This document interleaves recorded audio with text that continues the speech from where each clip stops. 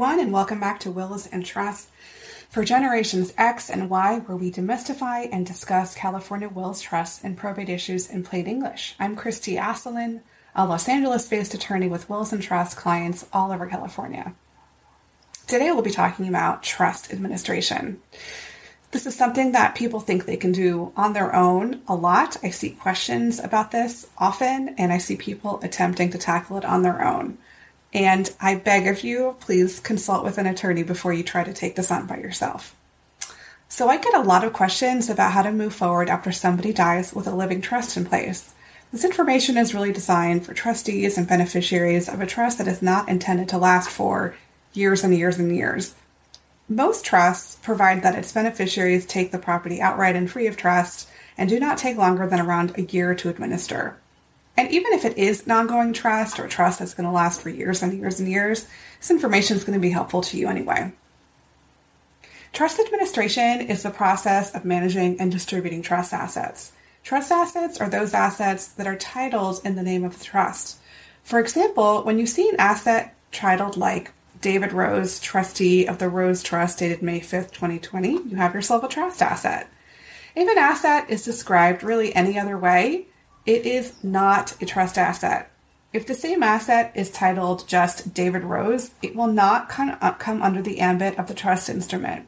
This can come as a shock to some trustees or beneficiaries, thinking that an asset is a trust asset, but learning it's not, because the outcome of that asset or how that asset is distributed after the decedent dies may not be consistent with what you think the decedent wanted. For example, should the family home be titled as David Rose and Moira Rose as joint tenants, after David dies, the home is transferred as a matter of law to Moira, even if David's trust instrument provides that his trust assets, should be split between David's children. This can get even more complex if David and Moira die at the same time, or if David lists the home as a trust asset but never signs or records a trust transfer deed. As an offshoot, this is why you should consult with an estate planning attorney when you draft your trust. Assets of a trust can include real property, like we just talked about, personal property such as jewelry and other belongings, bank accounts, and investment accounts. The trustee is responsible for managing the assets within the trust, including investing the assets, paying any bills or debts owed by the trust, and lastly, distributing assets to the beneficiary. The trustee has a lot of responsibilities. This is why I always tell my clients that they are not obligated to serve as trustee. I want to make this clear. You can say no. Please know that that it really is a lot of work. In fact, so much work that there are professionals whose sole profession is to act as a trustee. A revocable living trust does not go through probate, which can save time and money for the beneficiaries. However, the probate court still plays a role in the trust administration process. If the trustee fails to properly manage the trust, a beneficiary can petition the court to remove the trustee or take other legal action to protect their interests. Here are the 5 steps that a trustee must take. They are general guideposts. Every case is different, and this is general information and not legal advice. Step 1, notifying the beneficiaries and taking inventory of the assets. After the decedent dies, the very first thing a trustee must do is contact the heirs and beneficiaries to let the heirs and trust beneficiaries know that the trust is now irrevocable and that you are now trustee.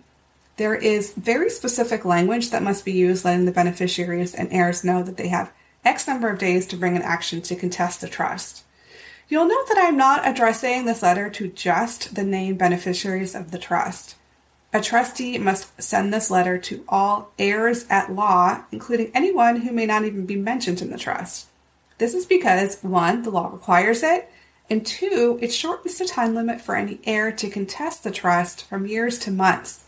This could include an heir who was left out, who expected an inheritance. So that person is going to be real jived up to file a lawsuit. You want to shorten the time limit as much as possible. It's a very good legal strategy. The trustee must create an inventory of all the assets held in the trust. This includes identifying and valuing all assets. This includes, like I mentioned, bank accounts, investments, real estate, and personal property. Personal property is often overlooked, but if you have reason to believe that grandma's jewelry or art collection is worth over $500, it really should be appraised. At this time, the trustee should, of course, identify any debts or bills owed by the trust. You'll notice as trustee that sometimes these bills or debts take a while to come into you. You should always be keeping an eye on the decedent's mailbox and keeping an eye out for any debts or evidence of any bills owed. Can often take a while. For any real property or, like I mentioned, personal property worth over $500, the property should be appraised. Step 2, pay bills and debts. The trustee must pay any bills or debts owed by the decedent. This includes expenses related to the administration of the trust, such as legal fees and accounting fees, and they must pay any outstanding debts owed by the decedent. Step 3, reappraise and file tax returns.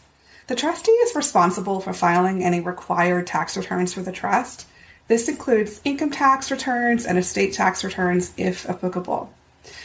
The trustee should work with an accountant or tax professional to ensure that all obligations are met. If the trustee is also the executor, then they are also responsible for filing the last personal income tax return. The property should also be reappraised at around this time, which is around 6 to 9 months post date of death. Step 4, fiduciary accounting. This should occur no later than 1 year after the decedent's death. The trustee must maintain accurate records of all transactions for the trust. This includes keeping track of all income, expenses, gains, losses, and distributions. The trustee must prepare a fiduciary accounting report, which is a detailed report of all financial transactions within the trust to present to all beneficiaries. The purpose of the accounting is to disclose all the activity of the trust and seek approval of all those transactions. If the beneficiaries informally approve it, wonderful, a probate court is not needed to get involved. But should they not approve it, then a court order is necessary, and your attorney can seek a petition for court approval of the accounting. Step 5, distribute assets to the beneficiaries and distribute the cash reserve. This happens at around 12 months in. Once all bills and debts have been paid and tax returns have been filed, the trustee can distribute the assets. The trustee must ensure that all distributions are made in accordance with the trust document and any applicable law. The trustee should also ensure that a cash reserve is set aside. Therefore, not all assets should be distributed at this time. The trustee should set aside enough money to pay for any outstanding tax liability that could arise up to 3 years and beyond after filing of the return, depending on the circumstances of the decedent's tax returns.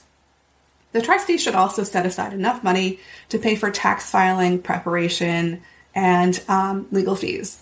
In addition, depending upon the situation involving the trust and the decedent, it might be necessary to set aside additional money for any potential liability faced by the trust.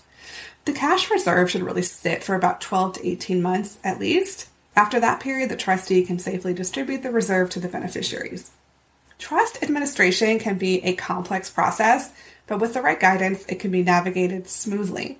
Hiring an experienced attorney can help ensure that the trustee fulfills their responsibilities, does not end up with personal liability, or give beneficiaries, IRS, or other creditors any reason to take valid legal action against them or the trust. And of course, you want to ensure the beneficiaries receive their rightful share of the assets. By understanding the trustee's responsibilities, the role of the probate court, and the distribution process, a trustee can work through the administration smoothly and ensure that they can walk away without any regret or trepidation. Thank you, and see you next time.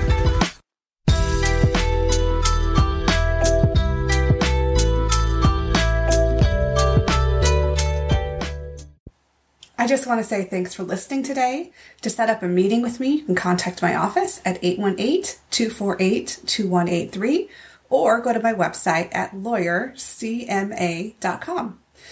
Please note that this podcast does not contain legal advice. It contains only general information. I'm not your attorney unless we have a contract saying that I'm your lawyer. Thanks.